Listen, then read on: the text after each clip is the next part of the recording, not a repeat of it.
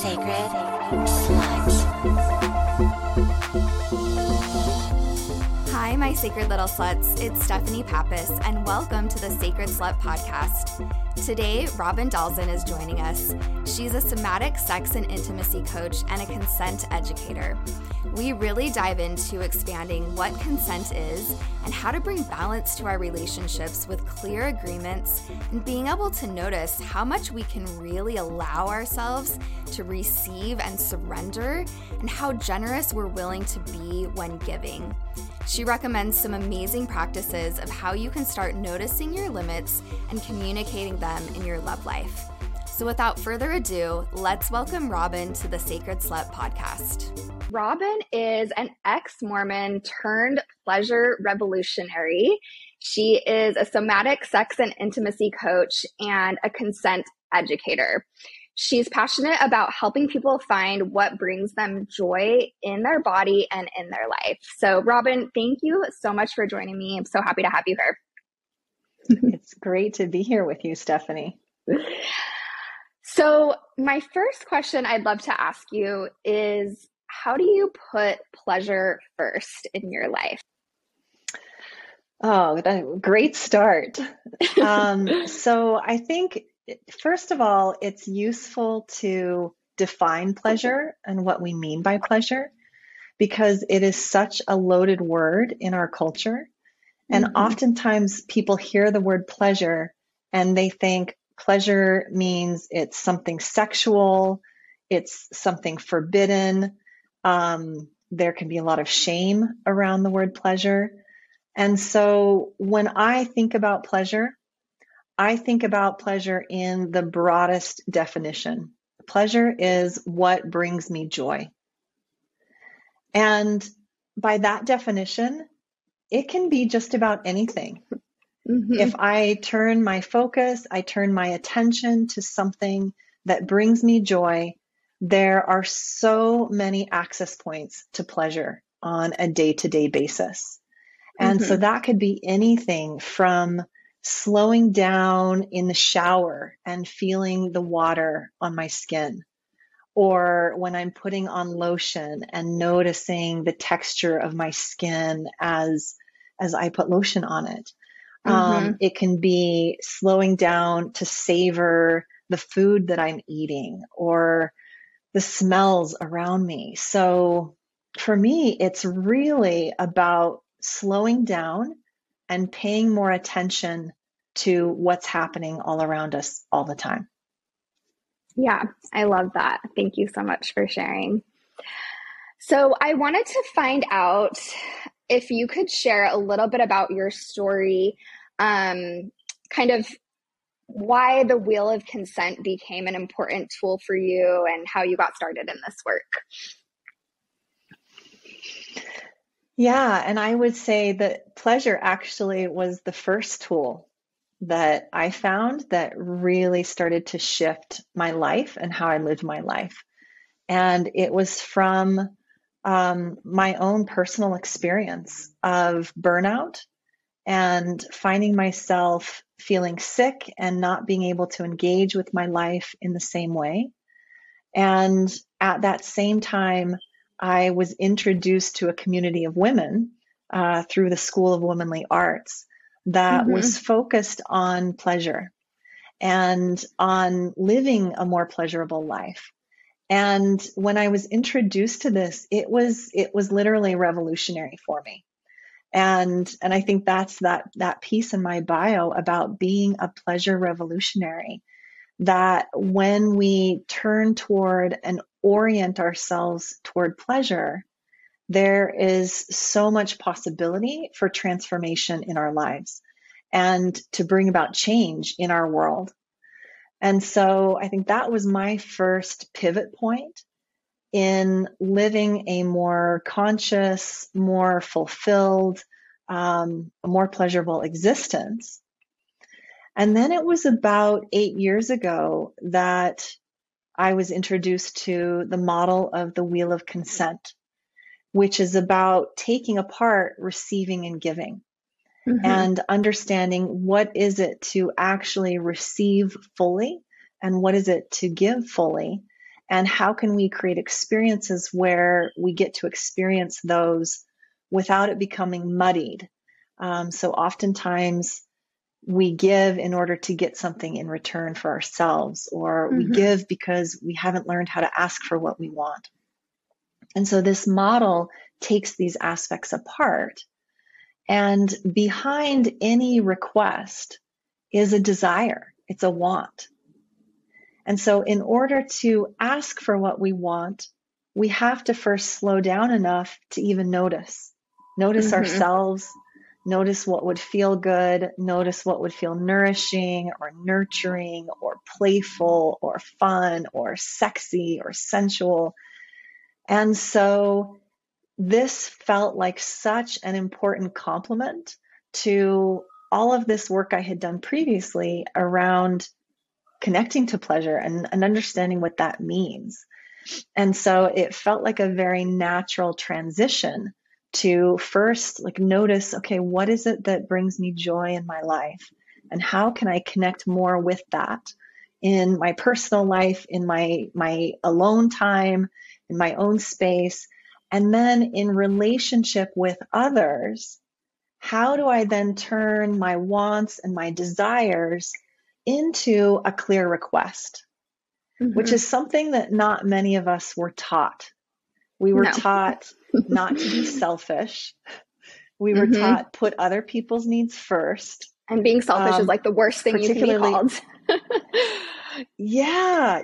Nobody wants to be selfish. And so we hide that, we suppress it, we become really good givers.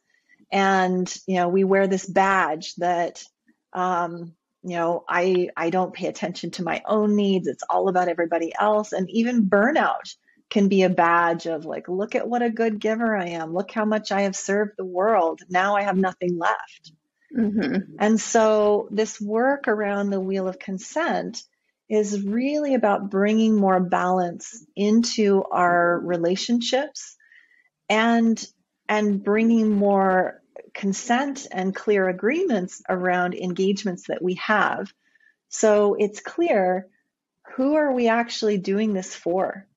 Am I doing something for your benefit, or are you doing something for my benefit? Or am I doing something for my own benefit?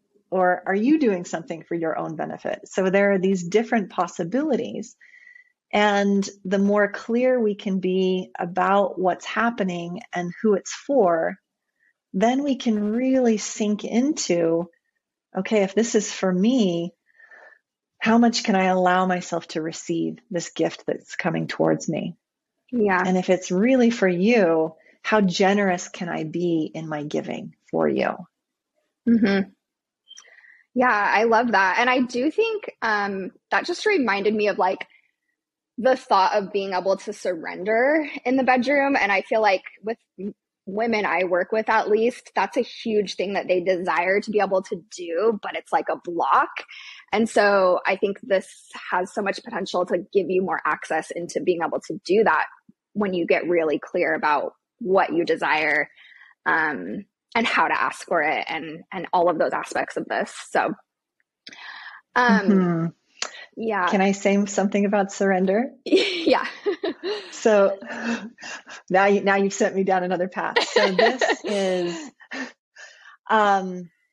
is a really great point that you say, that so many of us want to go into this place of surrender. And surrender is actually, it's a place of giving. And that might sound surprising, but the gift that we're giving when we go into a place of surrender is the gift of access. It's the gift of access to our body, to our attention, to our presence. And in that gift, we aren't taking the action. It's a different kind of giving. So we're giving this gift of access. And in order to give that gift, there needs to be someone on the other side who can center their desire and take action toward their desire. And it has to be authentic and genuine. So if someone is going to take from us, from our body, and find their pleasure in our body, they have to know also how to be guardians of our limits. And so being able to center their desire, but also be aware of the limits of the person who's giving this gift of access. And when we're in that place of giving access and going into this place of deep surrender, it's a deep state of relaxation in our nervous system. And we have to feel safe in order to go into that place. We have to trust that we can speak up and say no if it feels like too much. And we have to trust that the other person on the other side is going to also have that awareness of our limits and be present with us. But it is such a delicious, sweet place to enter into, particularly as a couple in intimate relationships. We all have a deep longing to be able to enter into that place. Yeah, as you were talking, that's what was coming up for me, is it really needs to feel safe to surrender. But I love that perspective of it being, it's actually a giving, or it's a gift. What did you say? It's like, you're really in the giving, not in the receiving. Yeah. Yeah. So we become the gift. Yeah. I love that. So I think on that note, like, consent has become, more and more of like a topic recently, and everyone kind of, like, a lot of people realize how important it is. And I think a lot of the times what I hear is, enthusiastic consent. So if it's not a hell yes, then it's a no. And it's very like cut and dry, yes or no. So can you kind of explain how the wheel of consent really expands this like world of consent for us? Yeah. So oftentimes when people talk about consent, it is defined as permission to do something. So I need consent if I want to touch you. So there's something I want to do for my own benefit, and it impacts you if I'm going to touch you. And so I have to ask for permission.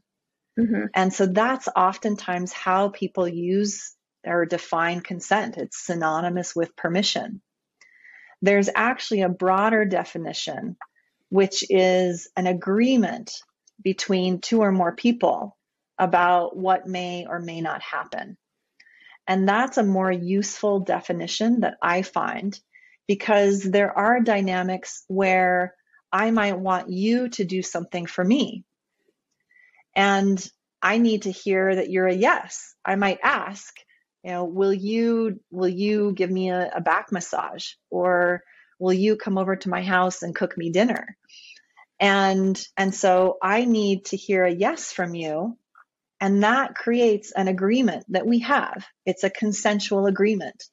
So if you say, yes, I'm willing to do that, I'll come over and cook for you, or I'll come over and I'll massage your shoulders, that's a consensual agreement. That's different from asking for permission. And so this definition for me is more complete when we're talking about consent. And one of the things that the wheel of consent contributes to this definition is getting even more specific and defining who's this for, who's the one benefiting from the action. Is it me or is it you? And who's taking the action? So using that example of, if I ask, will you come over and cook me dinner? I'm asking you to do something for me. It's for my benefit. It's what I want. And you are the one that's taking action. The other example is if I ask, may I put my arms around you? So in that case, that's another example of the permission. I'm asking to do what I want. I want to move towards you. I want to put my arms around you. And again, I need to wait for your affirmative response of yes. Mm-hmm. And without that yes, there's no agreement. There's no consent there.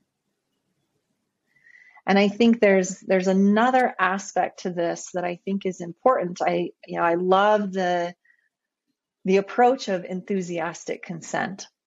Yeah. And I think it's a great sometimes, baseline. Yeah. yeah. And sometimes we're not totally enthusiastic, but there still might be things that I want or need from you. And I want to be able to ask for that. And I want to know your level of willingness. So in this work with the wheel of consent, we also take apart the idea of what I want versus what I'm willing to engage in. And so if it's about what I want, it's for me, and my wants and my desires bubble up from within. And so I have my wants, I have my desires. And if I'm asking someone else to do something for me or to give me access, I'm asking them their level of willingness. And there's a whole spectrum of willingness. It might be totally enthusiastic. I'm a hell yes. I want that too. Or it might be, that sounds okay. It's not really what I would ask for, but it's what you want, and I'm willing to do it for you. Right. Or it might be, I am just barely willing, and it's not what would bring me pleasure, but I see that it will bring you pleasure, and I'm willing, but only for 5 minutes. Or I'm willing, but only within these parameters. So we set particular limits around that in order to stay in our willingness. Or we might hit a point of, no, I'm not willing. And so there's this whole spectrum of response. And depending on what it is we're talking about and what we're asking for, you might want both people to be in their hell yes, I'm totally willing, I want that. If it's an intimate encounter, it might be that there's some negotiating and we're finding out what would feel good for both of us. But there might also be encounters where right now it's about what I want, and the other person is totally willing to give me that as a gift. And then there might be times when that flips and I step into my willingness in order for someone else to have the things that they want. And so I see this coming up a lot in relationships where couples have mismatched desires. And so there might be one person that gets really excited by one thing and another person that gets excited by something that's really different from that. Yeah. And so rather than saying, no, we both have to be totally excited and enthusiastic about the same things all the time, it's like, what if we also celebrated our differences? And sometimes we do what you want, and I can be totally enthusiastic in my willingness. It's not necessarily what I want, but I can give you this gift. And then at other times, we do what I feel really excited about, and we follow my desire. And that, for me, opens up so much more possibility for connection when we can feel those differences of when we're doing it for me versus when we're doing it for you, and how to create those spaces where we both get to explore the things that we want, and we acknowledge that there's not always a match. Yeah, it can be really beautiful and exciting to give someone something that you might necessarily, it might not be your desire, but it's your partner's desire. So it's exciting for you to give them that particular thing. The first thing that started, a couple of things were coming up for me that I want to ask you about. So the first one was, for me, I'm still a recovering people pleaser. And I know there's so many people pleasers out there. So just in communicating, maybe that you're willing to do something sounds a little scary, like you don't want to disappoint the other person. And so I don't know if you have any suggestions of just how to, first of all, really listen to yourself and really pay attention to what you're available for, and then how to feel okay with communicating that. Mm-hmm. So people pleasing, I would say that is one of the shadows so within this wheel of consent, we have these different dynamics that appear when we have consent. So there is the dynamic of serving and accepting. So if I'm serving, I'm doing something for your benefit. I'm giving you the gift and I'm taking the action.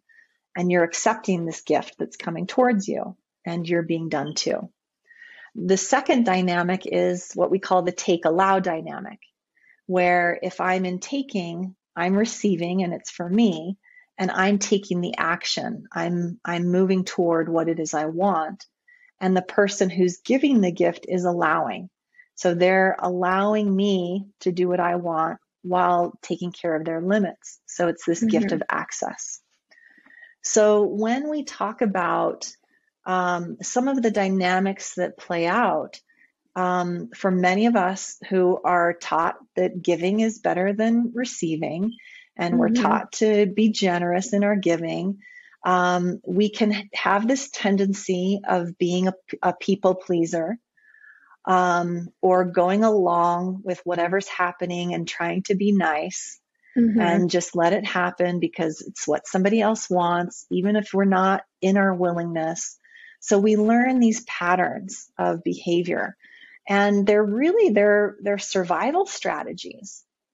So in some cases, the people pleasing and going along can be based on attachment styles, what we've learned. It can be based on a trauma response. So the fawning response, that it's actually safer for me to be nice and take care of the other and try and do all the right things to keep the other person happy, that it creates a sense of safety in our own body.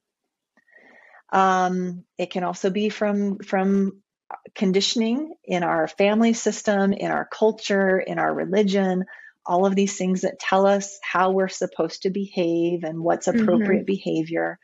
And so we learn all of these things that teach us this is what's appropriate.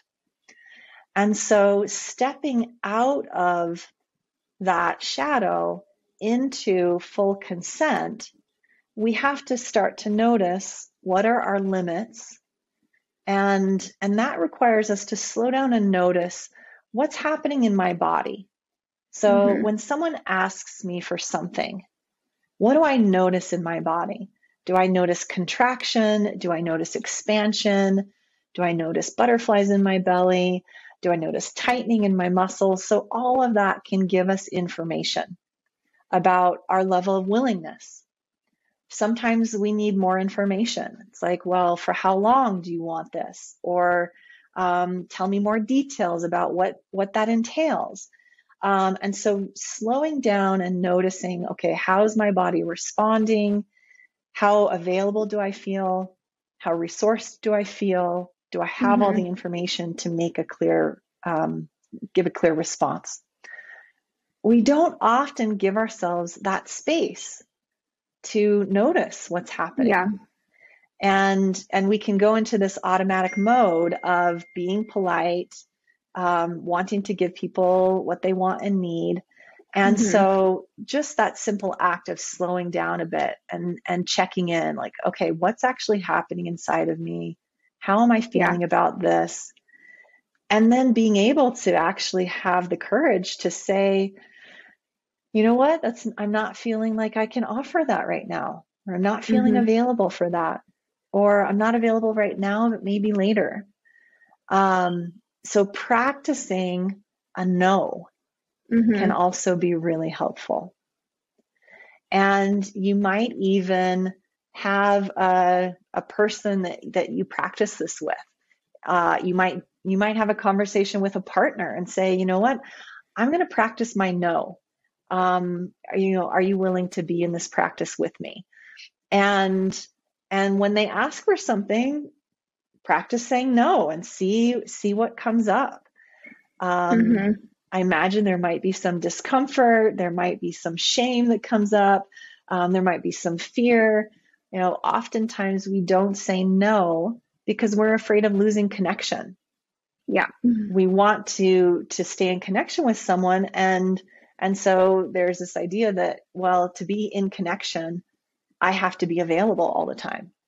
And so noticing that, okay, there may be something I want here, which is to maintain connection. And I also notice that I have limits around my availability right now. And so that might be practicing, I'm a no to that, but I'm a yes to you. Or I'm a no to that, but could we find something else? And this is really a practice. Yeah. I love the advice about just slowing down. I think that helps so much to just be able to start listening to your body, first of all, because our bodies are always communicating with us. And really being able to speak and communicate what we are feeling is so important, rather than just people pleasing and going along with it. Because when we do push those things down and just go along, like, that's how we continue to cut ourselves off and start numbing out from what's actually happening around us, and why so many of us have issues with just being disconnected from our bodies in general, and not feeling sensations, and just so many other problems that come up by not listening to and like speaking our boundaries and our limits. Yeah, there's actually a practice that I do in my classes of having people be in the practice of asking for things that they want. So making a request and tracking what they're noticing in their body as they tune into, what is it that I want right now? What would feel good? And tracking out loud, like, okay, I'm noticing I'm actually a little bit hungry. And, something that would be really nice is if, somebody brought me my favorite meal. Oh, will you come over and cook my favorite meal for me? And just noticing, like, speaking out loud that process of, okay, what's happening in my body right now? What am I noticing? Then how do I turn that into a request? And on the other side of it, have the other person track and notice what's happening in their body as they tune in and check, are they a yes or are they a no to this? And so it might be, if I'm on the other side and I hear that from someone, I might notice, I'm noticing, like, hearing that you're hungry. I really want to do something to help you. I'm also noticing there's a bit of tension in my chest, and I'm thinking about all the things I need to do today. So I'm finding that there's this tension of wanting to help, but not really knowing if I have the time to do that.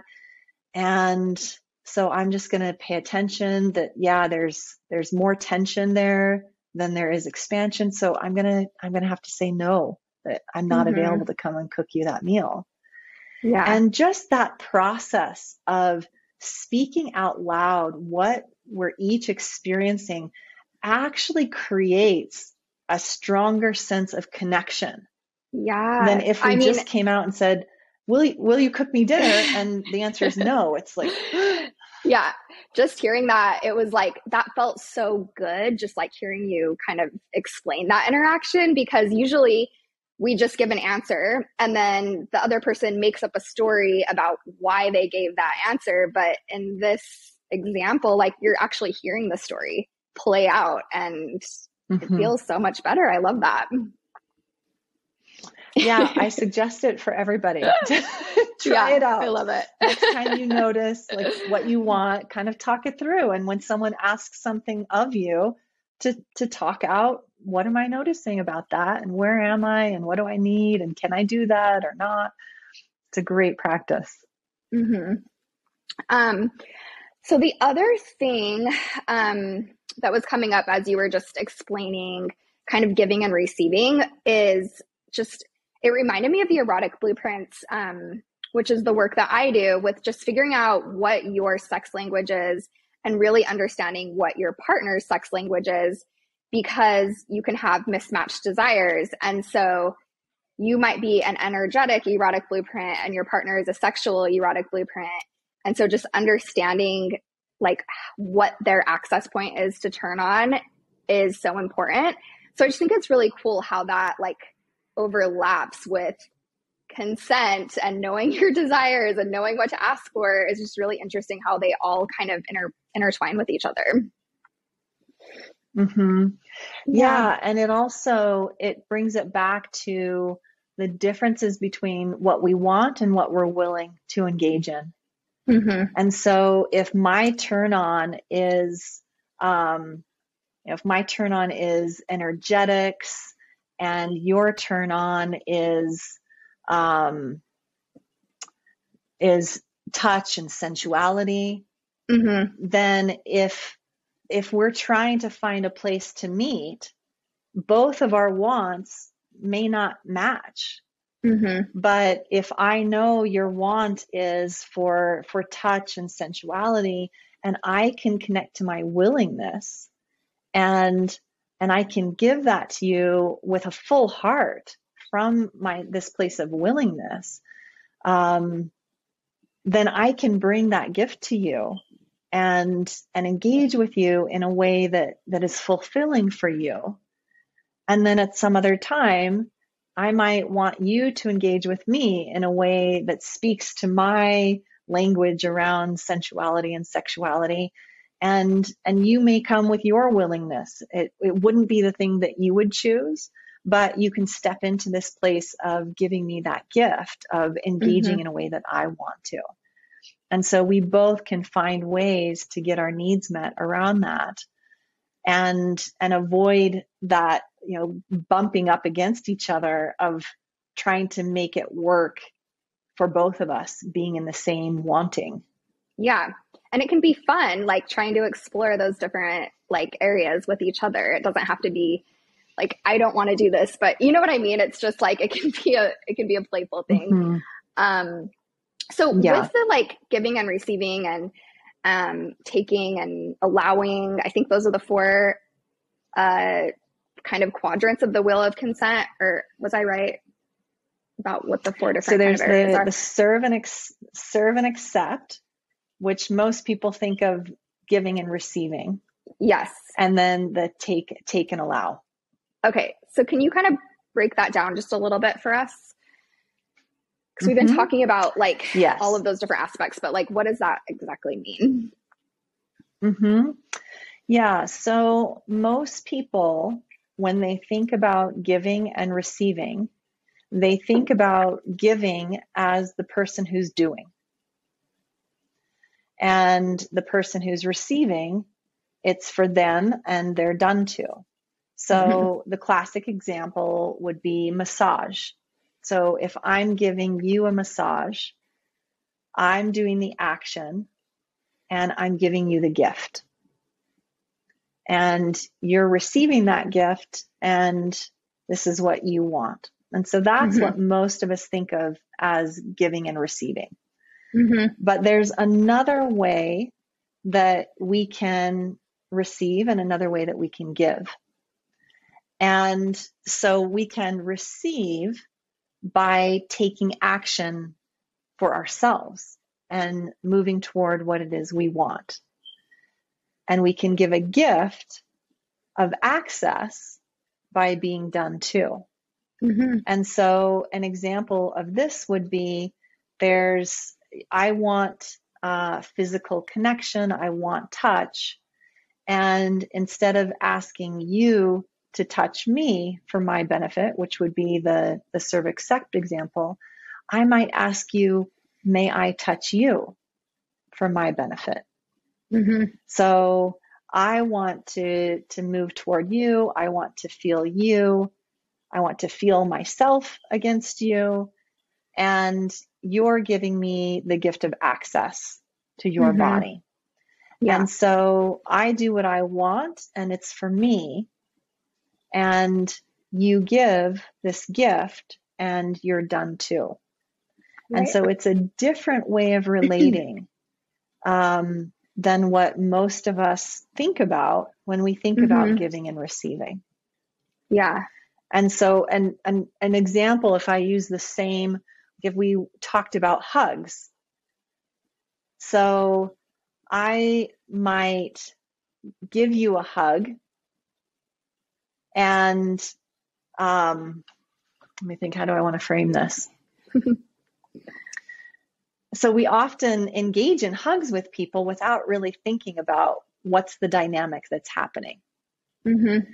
So I might see you and see that maybe you look sad, and I want to reach out and I want to put my arms around you to comfort you. And so I might say, do you want a hug? And I give you that hug. So I'm putting my arms around you. I'm giving you a squeeze or holding you, and it's for you. I could also do the same action, but it's for me. So I might say, I've had a hard day. May I put my arms around you and just squeeze you? Because it's what I want and what I need right now. So same action, but who it's for changes. It's different. Yeah. I'm either hugging you for you, for your benefit, or I'm hugging you for me. I love being able to kind of... And it feels different in our body. It does. It does feel different. And so why is it important to decipher that? Because it feels good. I like that. But Yeah. Yeah. So this goes all the way back to our infancy. So if you imagine an infant crawling around and they're picking up stuff and they're squeezing it and they're rubbing it on their skin, they're picking up objects, they're putting it in their mouth. So as infants, we all used touch as a way of taking in information and making sense of our world. We all have that impulse to reach out and feel up the things around us. It brings us joy, it brings us satisfaction, it helps us feel connected to the world around us, including wanting to reach out and feel up other people. Yeah, I watch my nephews put everything into their mouths. Yeah, and you may start noticing, watching and noticing some different things. So this is I consider this to be our most natural state. And it's a state of innocence.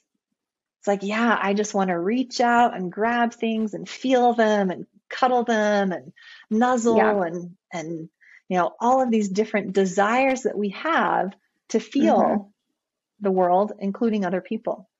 Yeah. But at some point as an infant, we were told, don't touch that. Don't put that in your mouth. That's dirty. Don't touch yourself. Does that sound familiar? Yeah. So we then started to get these messages that it's not okay. It's not okay to feel things around us. It's not okay to feel ourselves. And so oftentimes we cut off that part of ourselves, that access point to taking in information. But we still have the impulses. So what do we do with it? And in our culture, we either suppress it and then we steal it and take it without consent. If you think about the whole Me Too movement, this was people who wanted something. They wanted to do something for their benefit. They wanted to take, but they didn't know how to create a consensual container for that. Yeah. And so they stole it. And it becomes abuse. Our other option is we suppress it. We cut off parts of ourselves, which bleeds out in different ways, or we become really good at giving. And we hide our desires to reach out and feel someone up. And so we make an offer instead. Oh, would you like a massage? I can give you a good back rub. And so oftentimes behind that offer is really, I want to get my hands on you, but it's not okay for me to say that. And so I'm going to frame it as an offer for you instead. Mm-hmm. Yep. And in and you that can process, feel that. You can feel that too. You can I feel it. Mm-hmm. Yeah. Yeah. So that can sometimes feel muddy and murky, and it's like you can feel that someone's trying to take something from you in that process, and it feels icky. Mm-hmm. And so that's why, for me, this work is so important. It's not a new concept. These dynamics are not new ways of behaving, but it's actually bringing language and a framework to understand dynamics that are happening all around us all the time. And oftentimes those dynamics are happening outside of consent. Mm-hmm. And so once we understand what the dynamics are, we can start to bring more awareness and more clarity in asking for the things that we really want. Whether that's, I want you to do something for me, or I want to do something for myself. And giving ourselves permission to want, giving ourselves the space and the freedom to expand into the fullness of our desire, and to have the language and the tools to create those agreements in a way where we can both honor what we want and we can respect the limits of the person who's giving to us. Mm-hmm. Yeah, thank you so much for that explanation. I feel like that just so beautifully kind of summed up what consent is and why it's so important. And thank you. I love that explanation. Is there anything else that is just coming up for you or that you'd want to share about consent?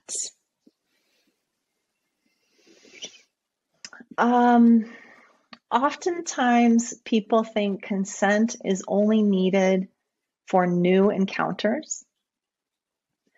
And there are lots of, it's like, yeah, now all of these misconceptions about consent are coming up. So yeah, there's one misconception around consent is that I only need it when I meet someone for the first time.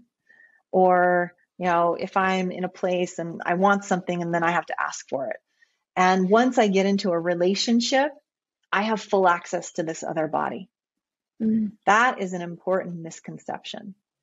That regardless of the length of our commitment to one another, we are still autonomous beings.